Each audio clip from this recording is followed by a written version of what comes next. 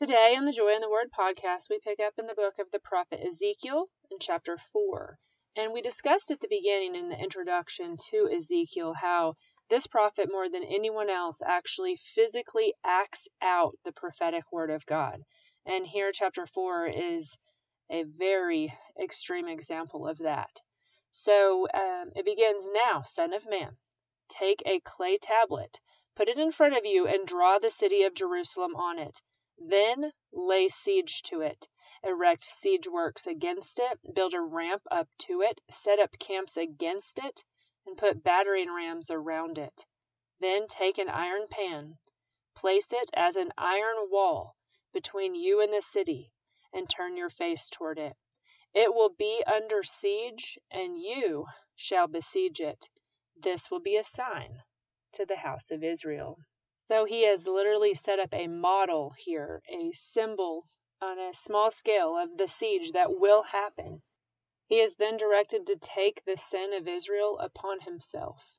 Picking up in verse 4, it says, "Then lie on your left side and put the sin of the house of Israel upon yourself. You are to bear their sin for the number of days you lie on your side. I have assigned you the same number of days as the years of their sin. So for 390 days you will bear the sin of the house of Israel." So this represents 390 years of their unfaithfulness, probably from the time of Solomon until the fall. So for 390 days he has to lay on his left side. I mean, think about that. That's more than a year that he's laying there on his left side bearing the weight of the sin of Israel. Then it says when he's finished that, he can lie down again. This time, it says on your right side, and bear the sin of the house of Judah. I have assigned you 40 days, a day for each year. And probably, according to biblical historians, this may have to do with part of the reign of Manasseh. You'll remember that Manasseh actually reigned for 55 years, but there was also some time of repentance in there. Now picking up in verse 7, it says, "Turn your face toward the siege of Jerusalem, and with bared arm prophesy against her. I will tie you up with ropes, so that you cannot turn from one side to another until you have finished the days of your siege." Literally, he is bound up in the way that the people have been bound up in sin. It says, "Take wheat and barley, beans and lentils, millet and spelt. Put them in a storage jar and use them to make bread for yourself. You are to eat it during the 390 days you lay on your side. Weigh out 20 shekels of food to eat each day and eat it at set times.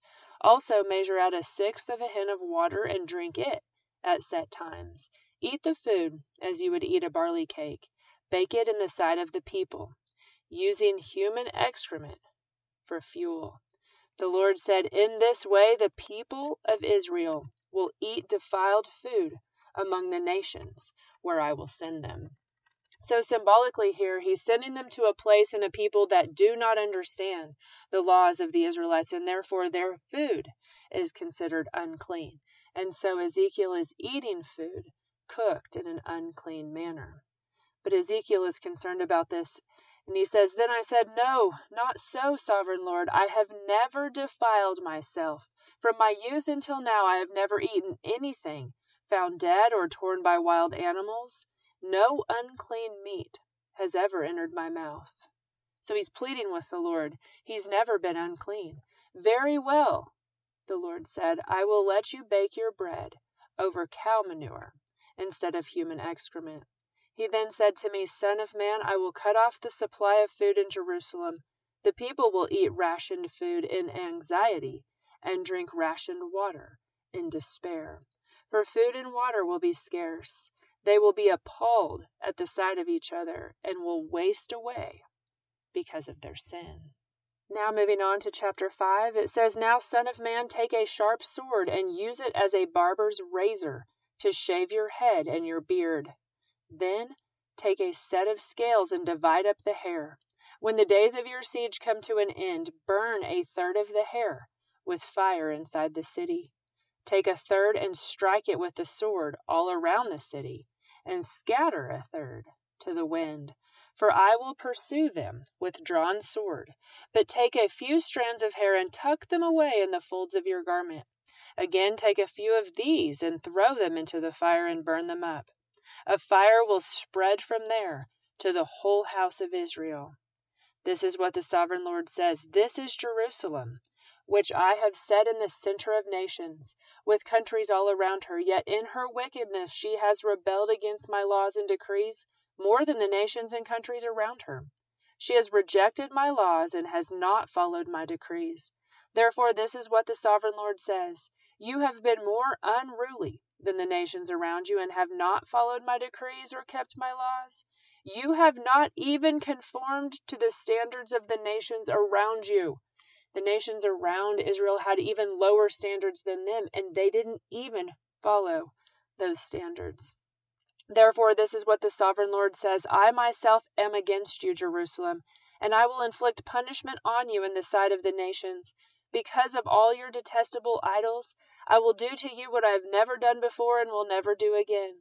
Therefore, in your midst, fathers will eat their children. Children will eat their fathers. I will inflict punishment on you and will scatter you, all your survivors, to the winds. Therefore, as surely as I live, declares the sovereign Lord, because you have defiled my sanctuary with all your vile images and detestable practices, I will withdraw my favor. I will not look on you with pity or spare you. A third of your people will die of the plague or perish by famine inside you. A third will fall by the sword outside your walls, and a third I will scatter to the winds and pursue with drawn sword. So here is the explanation of the different groups of hair that the Lord had Ezekiel separate his into the three different parts and what will happen to those three different groups of people. It says, Then my anger will cease, and my wrath against them will subside, and I will be avenged. And when I have spent my wrath upon them, they will know that I, the Lord, have spoken in my zeal. I will make you a ruin and a reproach among the nations around you in the sight of all who pass by. You will be a reproach and a taunt, a warning and an object of horror to the nations around you, when I inflict punishment on you in anger and wrath, and with stinging rebuke. I, the Lord, have spoken. When I shoot at you with my deadly and destructive arrows of famine, I will shoot to destroy you. I will bring more and more famine upon you and cut off your supply of food. I will send famine and wild beasts against you, and they will leave you childless. Plague and bloodshed will sweep through you, and I will bring the sword against you. For I, the Lord, have spoken. And that ends chapter 5. We will pick up next time in chapter 6.